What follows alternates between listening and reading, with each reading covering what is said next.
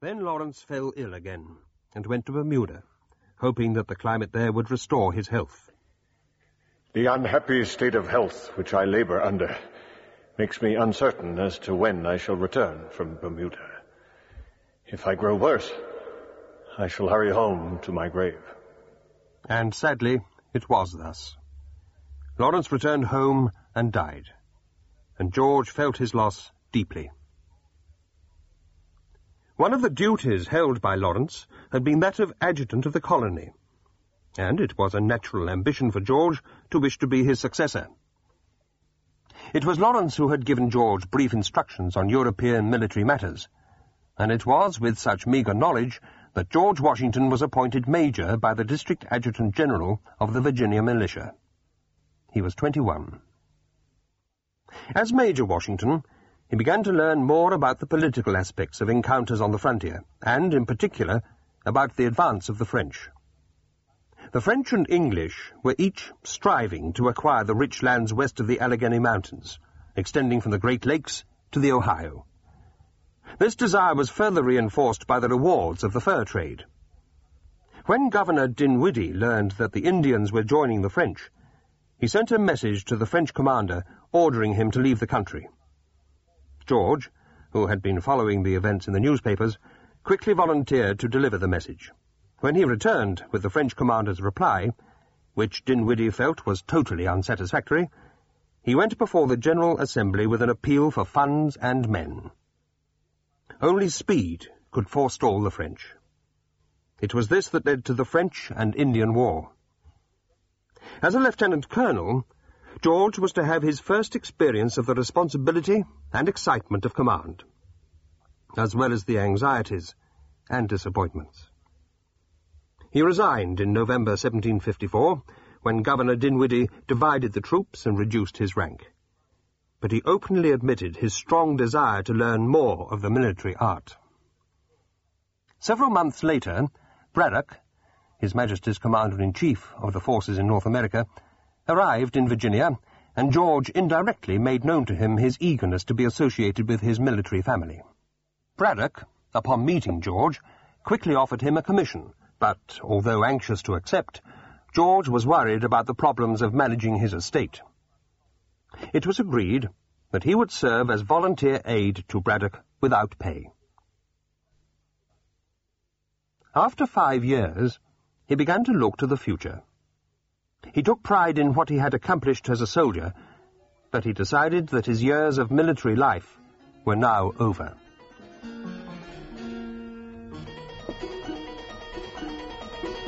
George, my good friend, welcome to Belvoir. We are delighted to have you with us again. Oh, my dear Fairfax, it is good to be back. I have sorely missed plantation life. You must meet my wife. There she is. Sally, my dear, may I present our neighbor, George Washington, just lately returned from the French and Indian War. I have heard much about you, Mr. Washington. It is a pleasure to meet you at last. The pleasure is all mine. You will come visit us soon? I shall. Oh, indeed, I shall. Young George gazed upon the loveliness of Sally Carey Fairfax, and was enchanted. He became devoted to her, but he was, nevertheless, well aware that nothing more than the happiest of friendships could exist between them.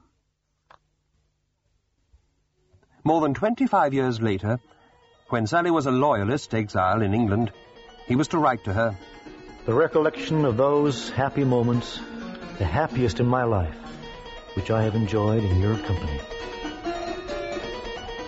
Disappointed in love, Washington did not put aside the thought of marriage. When he met the lovely young widow, Martha Dandridge Custis, he found her gentle charm most pleasing, and asked if he could call upon her. She consented, and after several visits, he proposed to her. Martha accepted, and on January the 6th, 1759, they were married.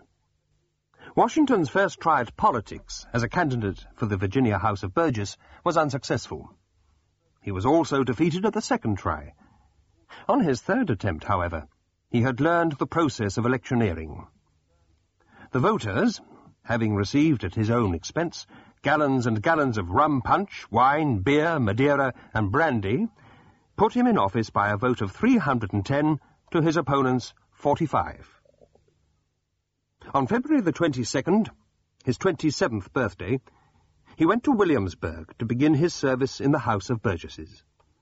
He had been in the House only 4 days when the Burgesses gave evidence of their interest in him. I offer the resolution that the thanks of the House be given to George Washington, Squire, a member of this House, late Colonel of the 1st Virginia Regiment, for his faithful service to His Majesty and this colony. Although Washington attended the meetings of the House, his concerns were primarily for those of a planter. Then America began to receive word that new taxes were to be levied by the English Parliament because of her increased national debt incurred during the war with France. Direct taxation of the colonials had never been attempted, and the colonists were soon concerned over the passage of the bill to collect tax directly in the form of stamp duties.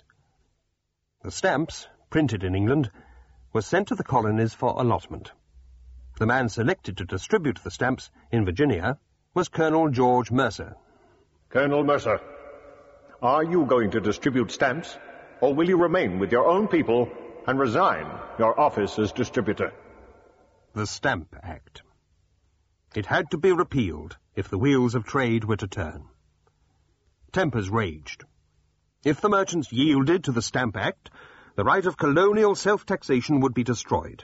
Yet, even before the formal proclamation of the Stamp Act, Washington was beginning angrily to view the encroachment by the English upon the rights of Virginians to legislate for themselves in representative assemblies. He began to attend meetings and write and speak against taxation without representation. A new Virginia Convention was called, in accordance with the recommendation of the Philadelphia Congress of 1774, that each colony select delegates to a similar Congress in May 1775.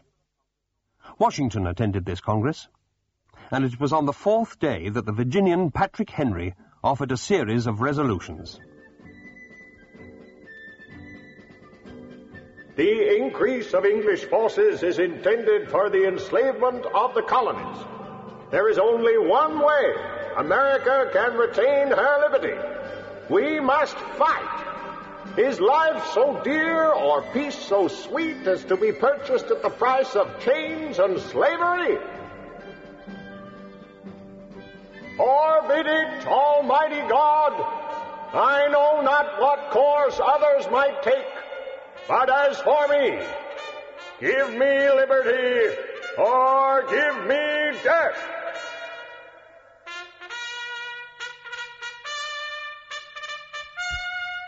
The news that had been dreaded arrived from the north. English infantry had appeared 10 miles northwest of Boston, Massachusetts, in the village of Lexington. When the volunteer colonial company did not disperse, the English commander had ordered his front ranks to open fire.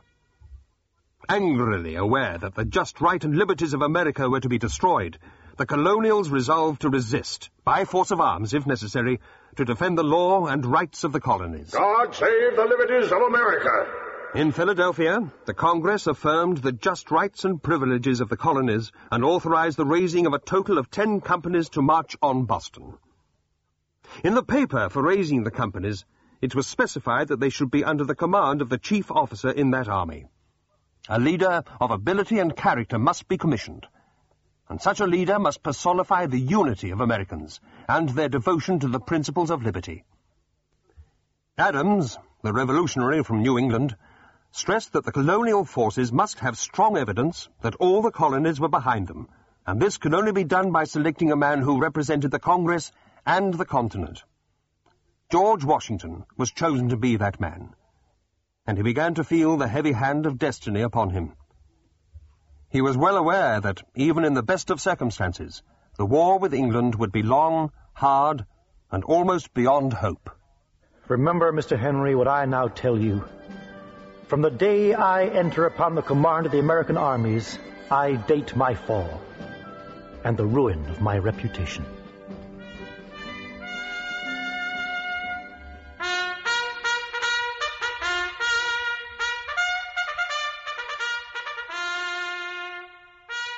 The Mr. Washington, who shouldered the heavy burden of command,